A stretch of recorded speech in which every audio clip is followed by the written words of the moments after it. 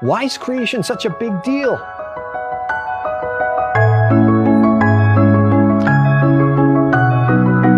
Hi, it's Calvin Smith here, and welcome to Creation Basics, where our goal is to make God's creation part of your everyday conversation.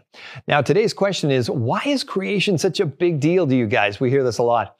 Well, as with every true Christian, the Answers in Genesis Ministry's real passion is to spread the Creator's message about the gospel. And what is the gospel? Well, it's the good news. Now, unfortunately, like most things, good news often begins with bad news.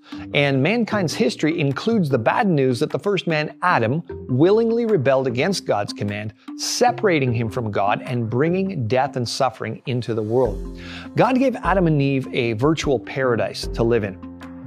But as a test to see whether they would remain loyal to Him, God gave one negative command not to disobey, and Adam failed that test, and he rebelled. And unfortunately, we were all in Adam when he fell. Adam's descendants, which are all of us, are sinful from conception, and we've entered into Adam's rebellion, sin. So we can't live with a holy God, and we're separated from Him. The Bible says all have sinned and fall short of the glory of God. And so all are subject to the everlasting destruction from the presence of the Lord. We're a sinful, corrupted race that willingly sins against God. Now, the good news is that God's done something about this problem, and many people have, of course, heard John 3:16, God so loved the world that He gave His only begotten Son, that whoever believes in Him should not perish but have everlasting life. And Jesus Christ, the Creator, though totally sinless, suffered sin's penalty on our behalf. He suffered death and separation from God, His Father, to satisfy the righteous demands of God's holiness and justice. Jesus was the perfect sacrifice. He died on a cross. But on the third day, He rose again, conquering death, so that all who repent of their sin and trust Him rather than their own merit can come back to God and live with Him for eternity. You know, John 3:18 reminds us, he who believes in Him is not condemned, but he who does not believe is condemned already. What a wonderful salvation in Christ, our Creator and our Savior. The good news is that for those who put their faith and trust in Christ, we don't have to pay the penalty for our sin. Jesus has done it for us. Now, some people will say, well, yeah, but what does that have to do with creation? Why couldn't God just have used evolution?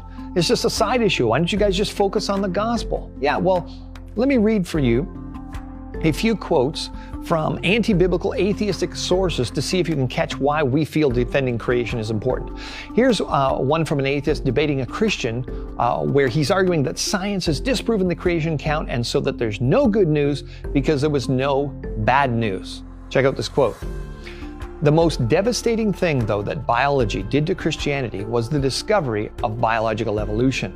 Now that we know that Adam and Eve never were real people, the central myth of Christianity is destroyed.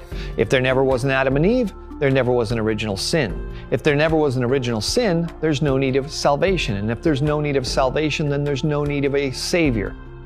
And I submit that puts Jesus, historical or otherwise, into the ranks of the unemployed.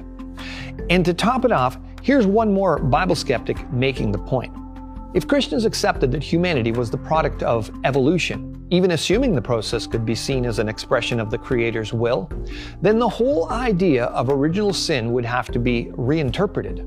Far from falling from an original state of grace in the Garden of Eden, we've risen gradually from our animal origins. And if there was no sin from which we needed salvation, what was the purpose of Christ's agony on the cross? Creation seems to be a pretty important topic for atheists, doesn't it?